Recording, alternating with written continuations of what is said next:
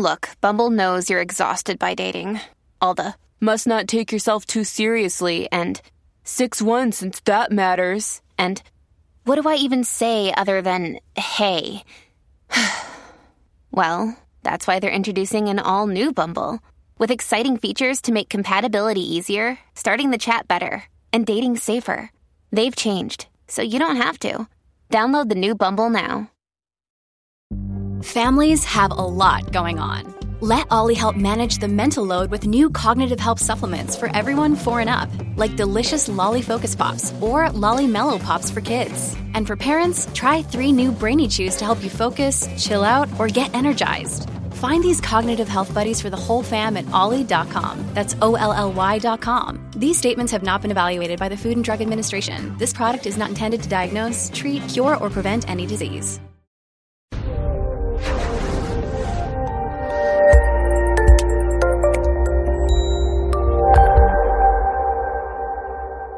This is Counselor Toolbox, bringing you practical tools for recovery from mental health and addiction issues. This episode was pre-recorded as part of a live continuing education webinar. CEUs are available on demand for this presentation through our sponsor, All CEUs. Go to allceus.com/Counselor Toolbox to register. This is our second class in a series on the biopsychosocial impact of addiction. And this time we're talking about on the family and community. Last time we talked about the biopsychosocial impacts of addiction on the individual to help individuals understand that it's not one simple fix. It's not an easy fix. The substances impact them biologically. It impacts their health. It impacts their sleep. It impacts their relationships and their social relationships and their work product and all that kind of stuff. When you have someone who is functioning, if you will, suboptimally, it's going to have effects on the people around them and possibly the community. And we're going to take a look at how that happens. So we're going to identify the biological, psychological, and social consequences of addiction on the family and community.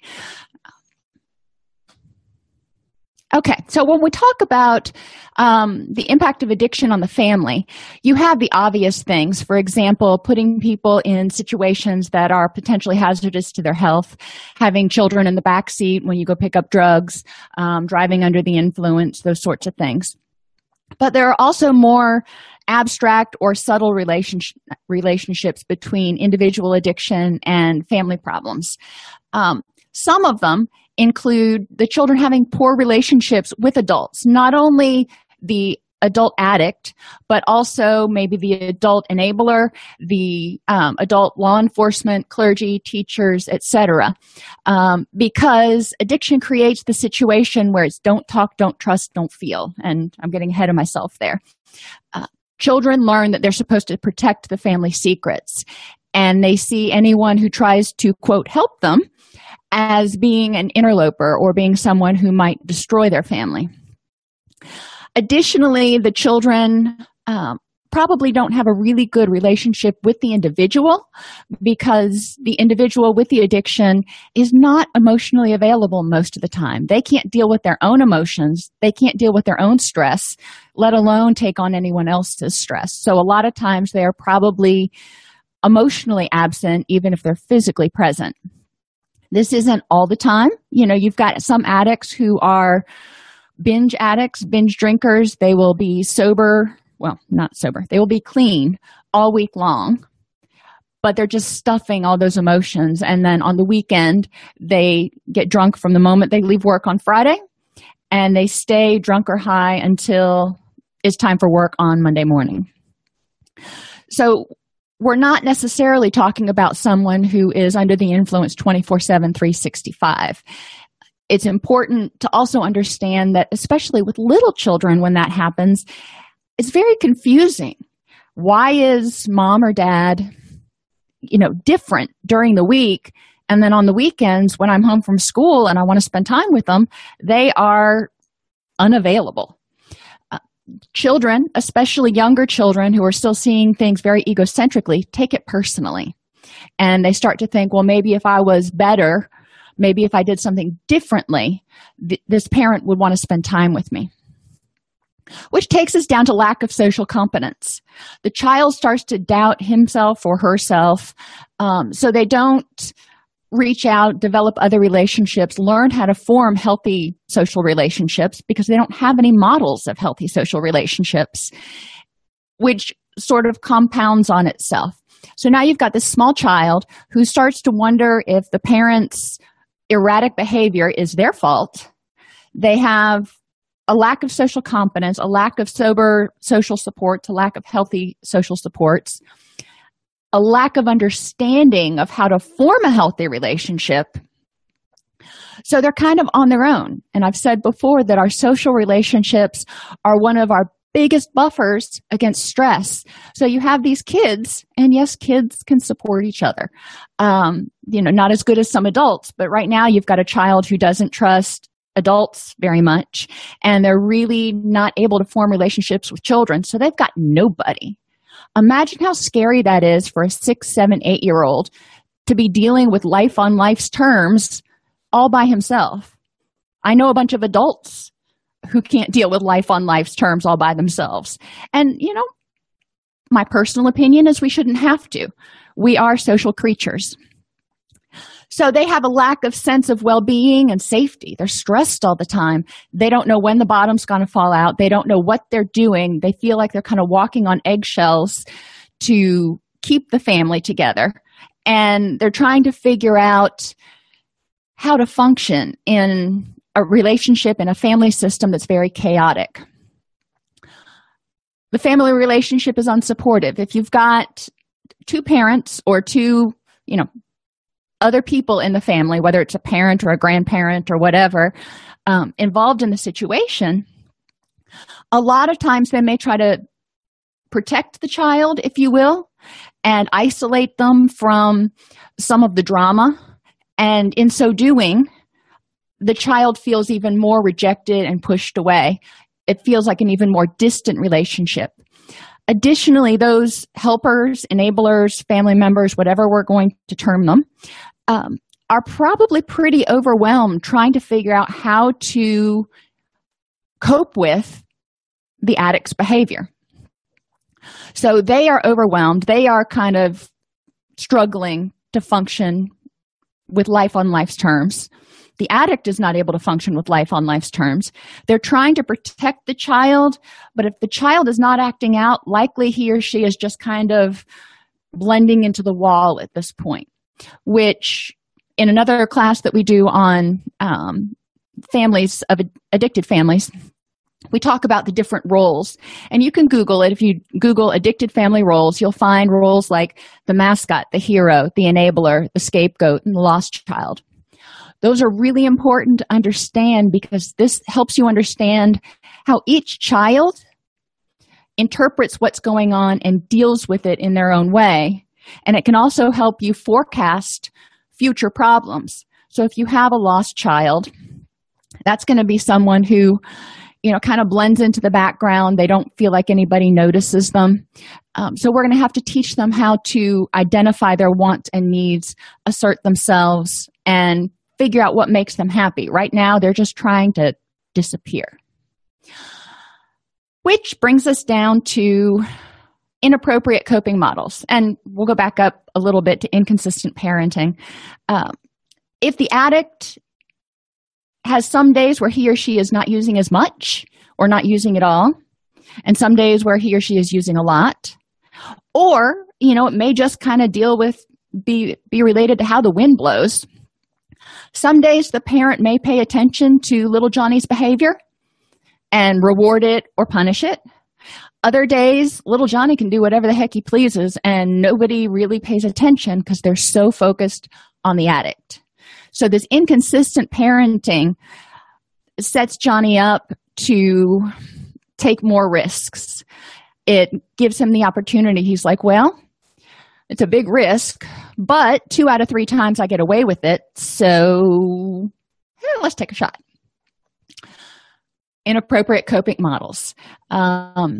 Little Johnny sees the parents coping, if you want to use that term, with stress by using, by avoiding, by sleeping all the time. He doesn't observe problem solving. He doesn't observe frustration tolerance. He doesn't observe planning and long-term goal setting.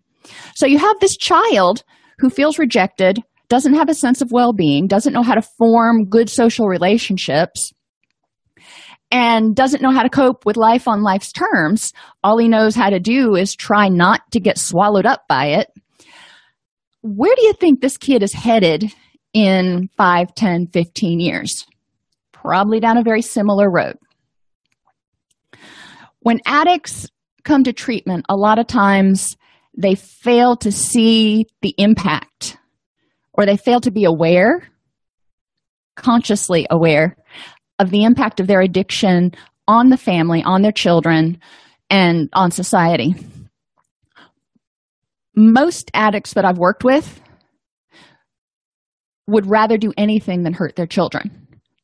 They don't want to have their children suffering or unhappy or experiencing what they're experiencing. So one of the ways to help them get motivated to get into treatment is to help them see that right now what they're doing is hurtful to the child. And as a clinician, we have to balance how we put this out there. We don't want to overwhelm the client. We don't want to push them away. We don't want them to feel like we're judging them and saying you're a bad parent, because they're doing the best they can with the tools they have. But they need to make some changes. And so we can use these in order to increase and maintain motivation during the recovery process. Biological influences, stress and stress-related illnesses, whether it's just because of financial difficulties or arguments over use, or maybe the addict disappears. My cousin was addicted to crack cocaine for many, many years, and she would drop off the grid for months at a time, where nobody could really find her unless they went to some of her haunts. But she was not accessible by phone. She was not accessible to any family who really still cared about her, which caused a lot of stress, distress, and family conflict. So this adds up for the people who really do care about the addict. And it can lead to things like high blood pressure, ulcers, sleeping problems, etc. Failure to attend to children's physical needs. And I will stop at this point because I want to point out that I'm going to cite a lot of statistics here. And in the course exam, I don't quiz you on statistics.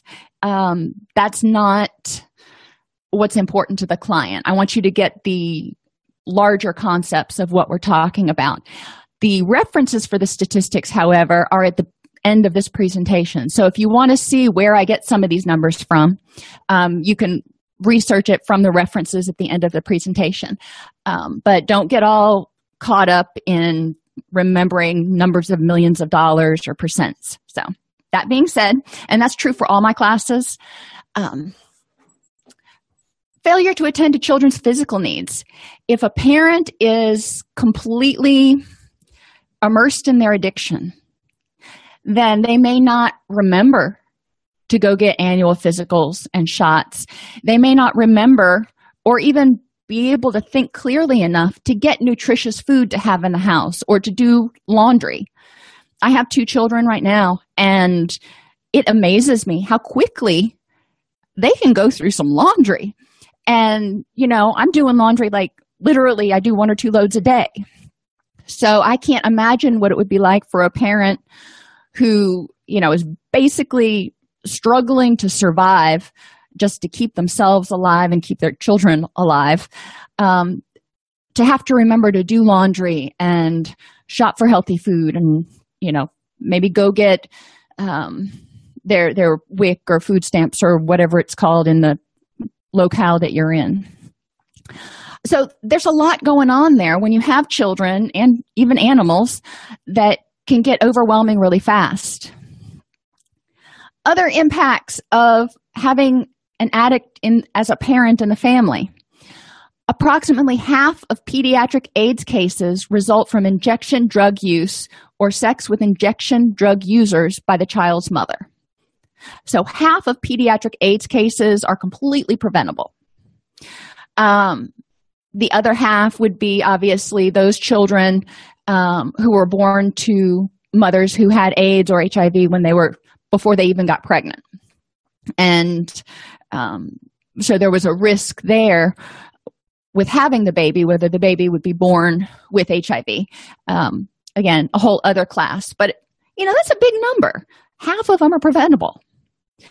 The full range of fetal alcohol spectrum disorders in the United States might be as high as 2%. So 2 out of every 100 children. So, you figure 20 children in a first grade class. So out of 5 first grade classes, there's 2 children in there who have some level of fetal alcohol spectrum disorder because their mother, drank while she was pregnant. That's a big number. It's a lot bigger over in Great Britain, but it's still a big number. Cocaine-exposed children often require special education, estimated at $23 million annually. So the parent using while he or she is pregnant, well, not he, the parent using while she is pregnant can potentially have far-reaching ramifications on the child even before he or she is born. So psychologically, physical or verbal abuse. Again, I want you to put yourself in the head of the addict who is struggling to deal with life on life's terms, who doesn't have good coping skills, who is probably depressed and anxious, dopamine system is completely out of whack. I don't even like thinking about being in that person's head, okay? That is a really scary, really horrible place to be. I can understand why they want to make it go away.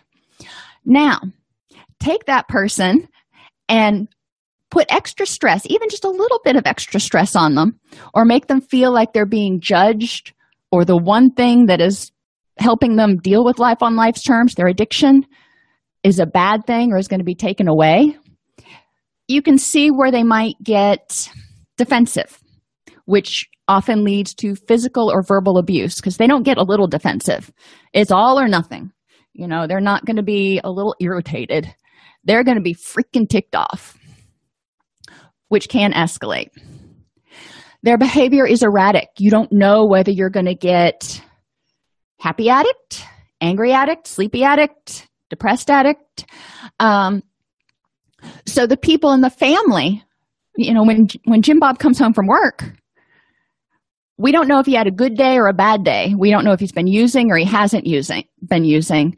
So everybody in the family is kind of walking on eggshells just to try to avoid putting that extra little bit of stress on Jim Bob that could make him lose his stuffing.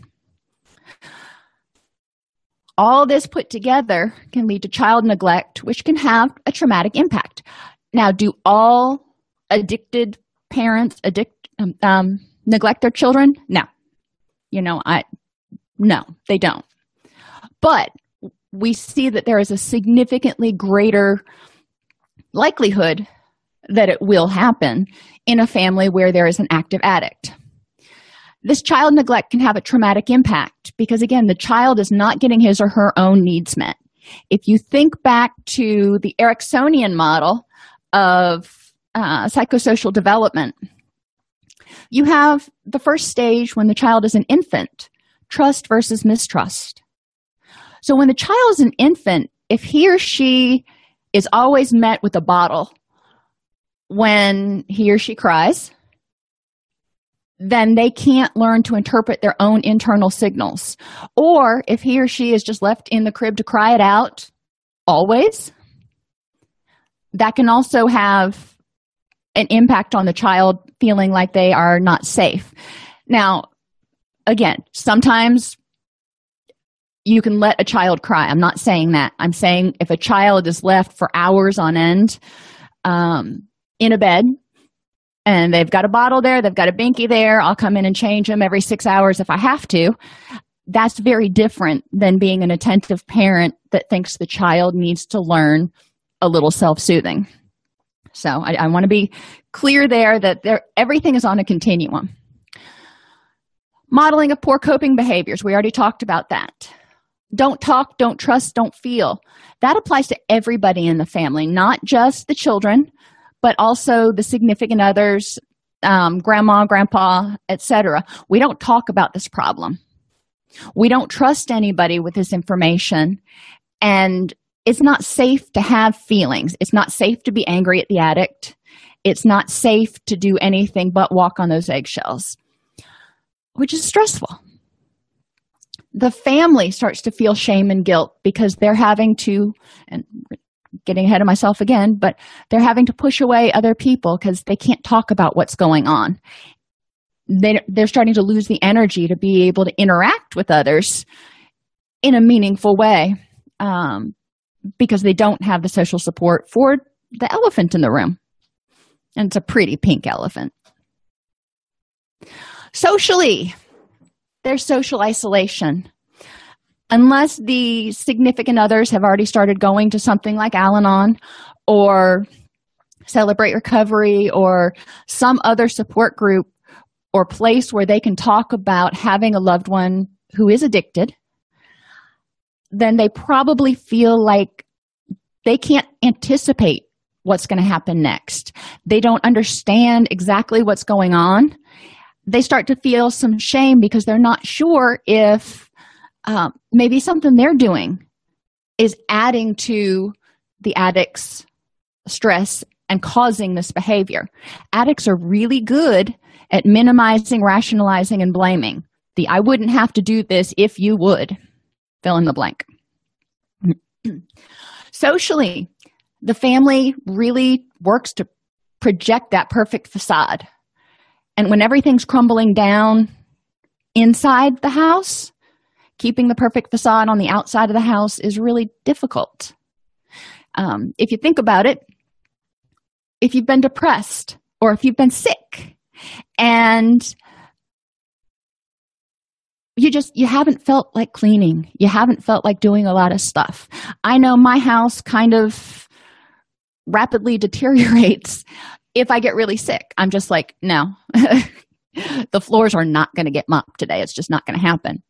So your external environment generally reflects your internal situation. So if you are dark and overwhelmed and chaotic on the inside, it's probably going to reflect that on the outside, or it's going to be the exact opposite, and the addict will be rigidly compulsive about cleaning because that's the one thing they can control. So you've got, again, two extremes. You don't have anything in the middle. Homelessness. Yeah, this is a problem for the whole family. If Jim Bob goes out, loses his job because he got caught drinking at work too many times, gets a DUI, can't work anymore, loses his job, they default on the mortgage, they get kicked out of their house, they can't get into any sort of apartments because they don't have enough money for the first, last, and security, so now they're homeless. That's a problem. What is the impact of this problem? Now you've got stressed out adult family members, stressed out child family members acting out, and they can be physically, emotionally, cognitively just in a shambles. And the person with the addiction is also physically, emotionally, cognitively probably starting to fall apart. So how productive do you think they're going to be? What impact do you see this family having on society? Because now they're not contributing in the workforce. They are homeless. They are having difficulty basically dealing with life on a day-to-day basis. Their health is probably going to deteriorate, which means they're going to rely more on health services that are, what's the word I'm looking for? Subsidized. It adds cost to the overall budget, if you will, of the community. Placing family in high-risk situations we talked about, and children start to develop symptoms of depression, anxiety, nightmares, and what we call chronic PTSD. If an adult when a child is little, when a child is, say, 5, if the parent goes away, the child can't function on their own. That is kind of life-threatening. If a 5-year-old is left in the house for 3 days, that's kind of life-threatening. If from the child's point of view, they're like, I have no idea how to function. 25-year-old, that's something completely different.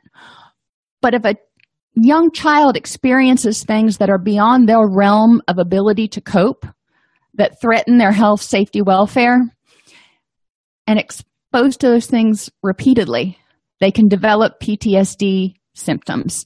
And the video we watched in the last class kind of hinted at that these early childhood experiences of neglect, we're not talking necessarily something that would meet the level of abuse, but childhood neglect starts to change the way the brain forms in children whose brains are forming just so amazingly rapidly. So let's talk about the community for a minute. Are there any questions? I don't see any. Okay. If you have any, please feel free to ask them. Stop me. I'm good with that. Community health. America's top medical problems can be directly linked to drug abuse. Wow. Okay. So what does that mean? And this comes from the CDC website. Tobacco contributes to 11 to 30% of cancer deaths. Now, can they find a direct correlation 1-to-1? No. But they can find a high correlation. 60, 70, 80% of the time, this is what happens. Heart disease is correlated with abuse of tobacco, but also cocaine, ecstasy, amphetamines, and steroids. So people who abuse these drugs are putting themselves at greater risk for heart-related problems. And bloodborne illnesses, 1/3 of AIDS cases and most cases of hepatitis C are associated with injection drug use. So we see why injection drug use makes people a priority case for admission to treatment. Between the producing, if you will, children who are born with HIV, as well as adults that are acquiring HIV or hepatitis, this is kind of getting to be a big issue. The National Bureau of Economic Research reports there's a definite connection between mental illness and addiction. And you're probably sitting there going, yeah. But hey, we had to say that to start out the slide.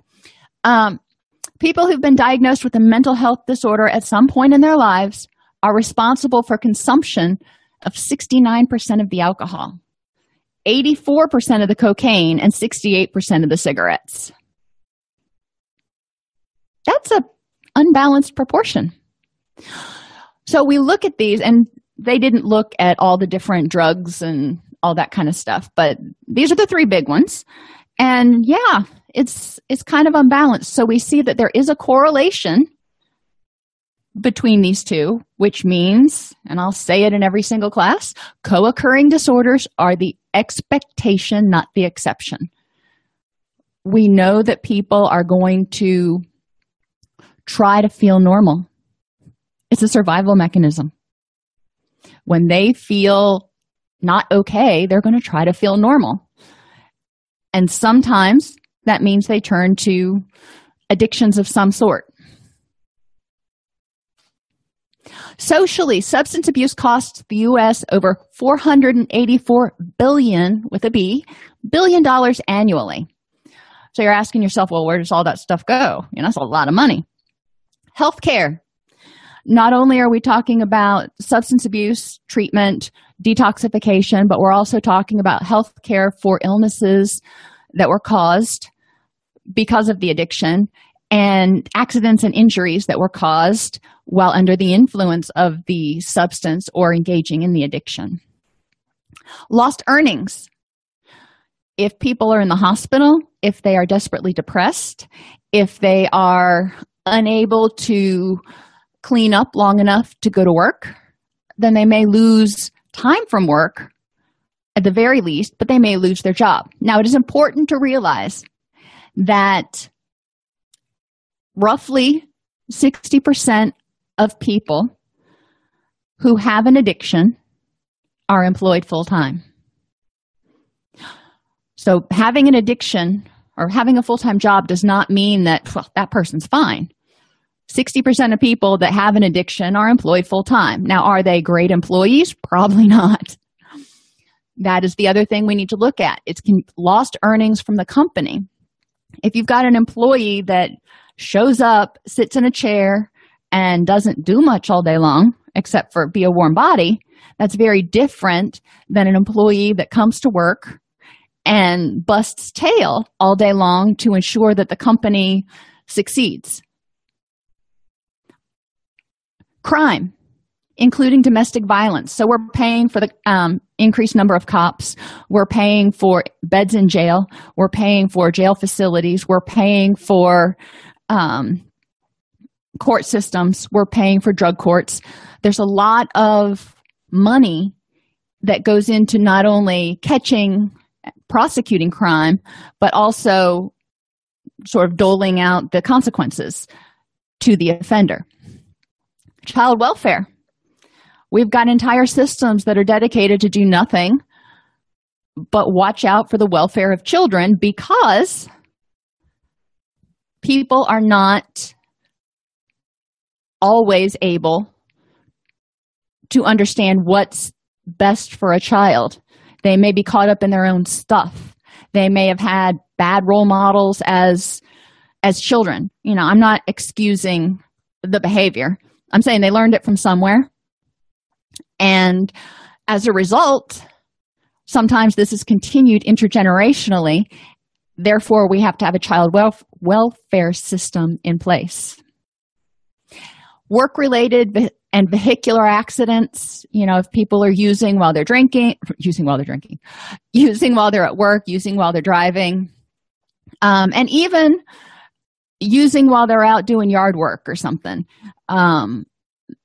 They can have accidents, and those all go towards our cost, the community's cost. And you're like, well, if they get hurt and they have insurance, they go to the hospital. Well, yeah, but then that cost gets spread across everybody with that insurance company. So you've got to really look at the big picture, not just the immediate, well, they paid for it. Homelessness. 31% of homeless people have an addiction.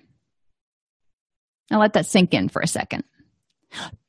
31%. That means 1 out of 3 people who are homeless have an addiction. And this is another one of my soapboxes, so you're going to have to bear with me on a little a diatribe for half a second. Some people are homeless because of mental illness.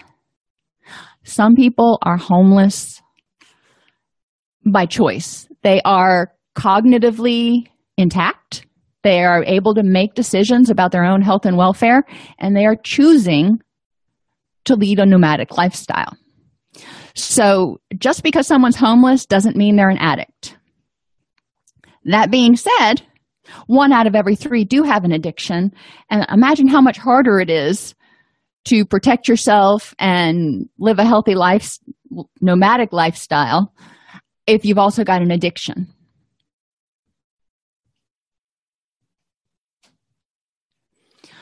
Drugged driving. 10 to 22% of crashes involve alcohol.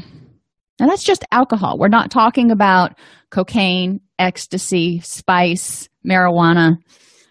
There are a lot of other drugs, and some of the synthetic marijuana that my clients had used before they came in is, really wicked stuff.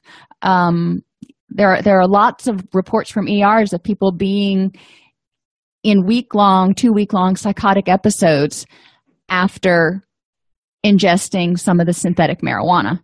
So you can only imagine how good of a driver they are. But I digress. Fetal alcohol spectrum disorders cost the U.S. over $4 billion, again, that's a B, annually. And you're thinking to yourself, how can that be? Well, there's more than just special education. People with fetal alcohol spectrum disorders, one of the key cognitive features is they cannot anticipate consequences and they don't learn from experience. So there are a lot of people in the criminal justice system, and there are a lot of people in treatment with fetal alcohol spectrum disorders that have not been diagnosed. They are making the same mistakes. If you look at a rap sheet and the person keeps getting caught for petty theft, the entire rap sheet, there's 9 charges of petty theft, and they've been caught and convicted every single time. The average criminal kind of learns, well, maybe I shouldn't, if I'm going to steal things, maybe I should think about a different way to do it. Not so with FASD. They don't see how one connects to the other. Same thing with addiction recovery. We have a lot of people who come through treatment 2, 3, 4, 5 times. And every time we do, every time that person comes back through, we say, okay, Jim Bob, tell me about what happened. What triggered this relapse? And it sounds like the same thing every time. Now, part of that, not everybody who sounds like that has fetal alcohol spectrum disorders. Part of that is the addiction, because the addiction is very powerful. And a lot of people, when they're on that pink cloud, stop going to meetings, stop doing all the things they need to do in their relapse prevention plan. So we do see a similar pattern for people each time. But there are some definite differences. If it seems like Jim Bob is just going back out and walking in the same exact pattern and can't tell us why, and can't tell us how those actions led to the relapse, then we might want to start looking for some cognitive issues. We can treat it. We can help with social work and linking and all that sort of stuff, case management. We can help people with fetal alcohol spectrum disorders, especially on the lower end of the spectrum, lead pretty normal lives. But we have to understand how their brain works and help them understand how it works and put things in place. Violence. At least half of major crimes were related to illicit drugs. So we've got physical violence, and what do we know? If somebody is exposed to violence, there's a risk of them developing PTSD. So then you have the addict who may develop PTSD, as well as any bystanders who were sort of secondary victims or unintended victims of this violence. Drive-by shootings. You can think of all kinds of violent crimes that occur directly or indirectly as the result of drugs or drug trafficking. And child abuse. At least 2/3 of patients in drug abuse treatment centers say they were abused as children. That's a big number.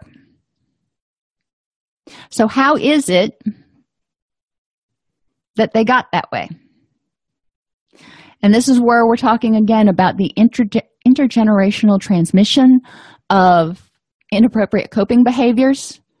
I try to stay away from saying transmission of addiction because I think we're teaching behaviors that lead a person to a point where nothing else is actually getting the job done.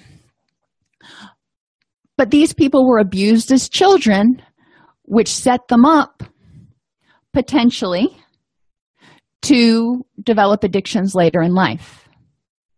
Now, statistics are kind of funky because 2/3 of patients in drug abuse treatment centers were physically or sexually abused.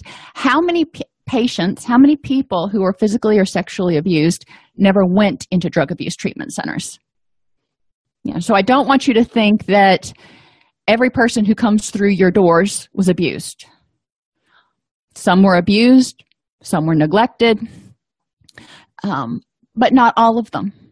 And it's important to kind of separate that out and also to understand that not every abuse victim becomes an addict because after their trauma, they are provided with healthy coping skills, supportive environments, effective treatment, a variety of biopsychosocial interventions that help them figure out how to deal with that and integrate it instead of fighting against it for the rest of their life. Socially, the Florida Youth Substance Abuse Survey and many of the other ones, you have a list of different risk and protective factors that the risk factors make it more likely for people in that community to use, or make it more likely for a person to use or become addicted. And the protective factors obviously make it less likely. In a community where there is high level of addiction, residents feel less of a sense of connection to the community, and this is a risk factor for the development of addiction. So you have a situation where the community actually is sort of supporting the development of addiction because nobody feels connected. Nobody feels like they need to have each other's back. Nobody feels like they have an obligation to maintain the community. There's a lot of neighborhood disorganization and rapid changes in neighborhood populations due to poverty, due to homelessness, due to people going to jail, and due to people who don't have addictions and who do have the means moving out of that situation. So then you're creating more of a situation in that community that is supportive of drugs, where drugs are more the norm instead of something to get rid of. Residents may be at or below the poverty level in a community where there is high addiction. Does poverty make people use? No. No, not at all.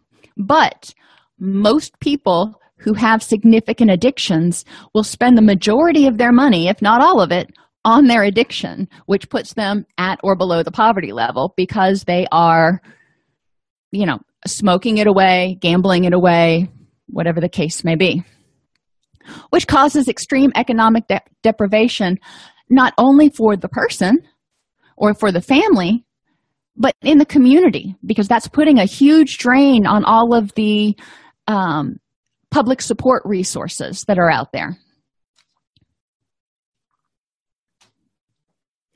So addiction can have direct and indirect effects on the family and community.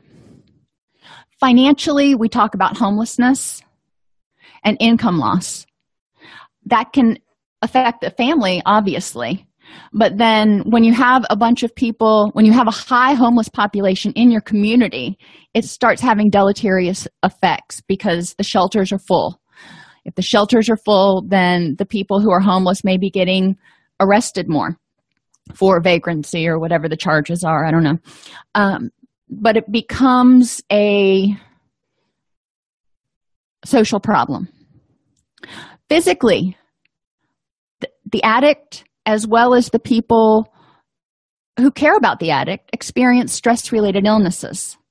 I don't think anybody's going to argue with that, so I'm not going to belabor it. People are at a greater risk for developing bloodborne illnesses, whether it be transmitted through, and I should say, illnesses in general. Bloodborne being your hepatitis, your HIV, but you've also got illnesses that people can get from contact, and like MRSA, and that becomes a huge problem because you take somebody who has very little immune system, they have an open wound, the MRSA bacteria or virus or whatever it is gets in there, and that's highly, highly, highly contagious. Then everything they touch then becomes a source of transmission. There's increased illness in the family. So not only, you have Jim Bob, and if you have children, you know what it's like, especially when they come back after Thanksgiving break. 99 times out of 100, I think, everybody ends up getting sick because you went to visit relatives, and relatives bring with them the buggas that they are immune to, which are not the same as the ones that your children are immune to. So somebody ends up getting sick. When one person in the household gets sick, A lot of times, the entire household ends up coming down with it eventually. And usually it's not all at once. It's in a successive nature. So people get sick, which puts increased stress on the family, but it also means that the adults in the family are not going to be able to work. They may have to call out from work because they're too sick. The adults in the family may also have to call out from work because the children are sick. So if you're creating an unhealthier, if that's a word, environment in the household, it increases illness in the family, which, has community effects as well as financial effects for the family, and just, emotional effects for the family. Who wants to be sick all the time? Socially, the family is isolated. There's very little connection to the neighborhood. You may not know your neighbors. You may not care to know your neighbors.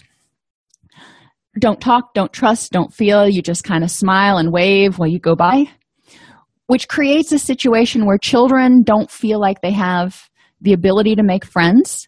They don't feel like they've got a support system. Parents don't have a support system. There's shame, there's guilt, trauma, stress, depression. Remember, depression is related to hopelessness and helplessness. Everything I've talked about so far, thinking about being a person in that situation, you can really understand how they would feel hopeless and helpless. Increased family and social costs due to child neglect. If child neglect is in the family or in the situation, you may not get to the point where you have child welfare involved, but you may get to the point where you're getting called down to little Johnny's school every other Friday because he's acting out in school and he is unable to control his stress and his stress-related impulses at this point. Part of this is because he hasn't had developed the connection with the parent because the parent is emotionally absent. Many addicts see their addiction as not hurting anyone but themselves. When provided with an objective evidence to the contrary using the FRAMES approach, we can assist with increasing motivation for treatment. Now, the FRAMES approach is talked about in tip 35, but real quickly, you provide feedback. This is objective evidence. We're not saying you're a bad parent. We're saying, it seems like when you're using little Johnny, you get called down to the school a whole lot more for little Johnny's acting out. What do you think that's about? Putting the responsibility squarely on the shoulders of the person with the addiction. When they're ready to change, when they're ready to do the next right thing, we will be there to help them, but we can't make them drink.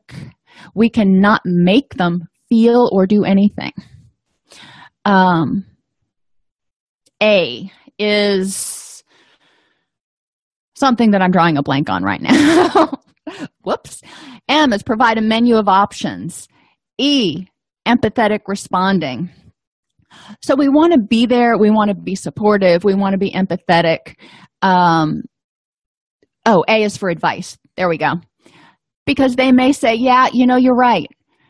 When I am using, I do get called down to the principal's office a lot more. How can I help little Johnny? I'm at my wit's end with him. And in reality, that's probably true because the addict probably does not see the connection, or even if he or she doesn't know what to do about the connection, but he or she is probably very motivated to help little Johnny. So he'll say, what can I do? We give advice, and I don't like that word. We're taught in graduate school not to ever give advice as clinicians, but I kind of put advice and menu of options together. Provide them with options of what they can do, and then help them by empathetic listening, figure out what they are motivated and willing to do. And elicit, don't lecture. If you've ever watched, and I think most of us have at one point in our lives, and watched an episode of Cops where they arrest somebody who's been using drugs, And the officer sits there and lectures the person about how they're doing all the wrong things and they're going to ruin their life and this, that, and the other. It's like dragging your fingernails down a blackboard to me. Because you know what? The addict already knows this. It's kind of like when you're talking to someone who is suicidal and being afraid to say the word suicide because, maybe they hadn't thought of it. Oh, they've thought of it. They've chosen not to do it. In the case of addiction, the addict has thought about it and probably realizes some of the consequences, but they don't know how to do anything differently. So lecturing them often just makes them feel judged, and in many cases highlights how little the person who's doing the lecturing really understands about what's going on. So elicit from them some of the challenges that arise when they are using. What are some of the things that are different? What are some things that they dislike most?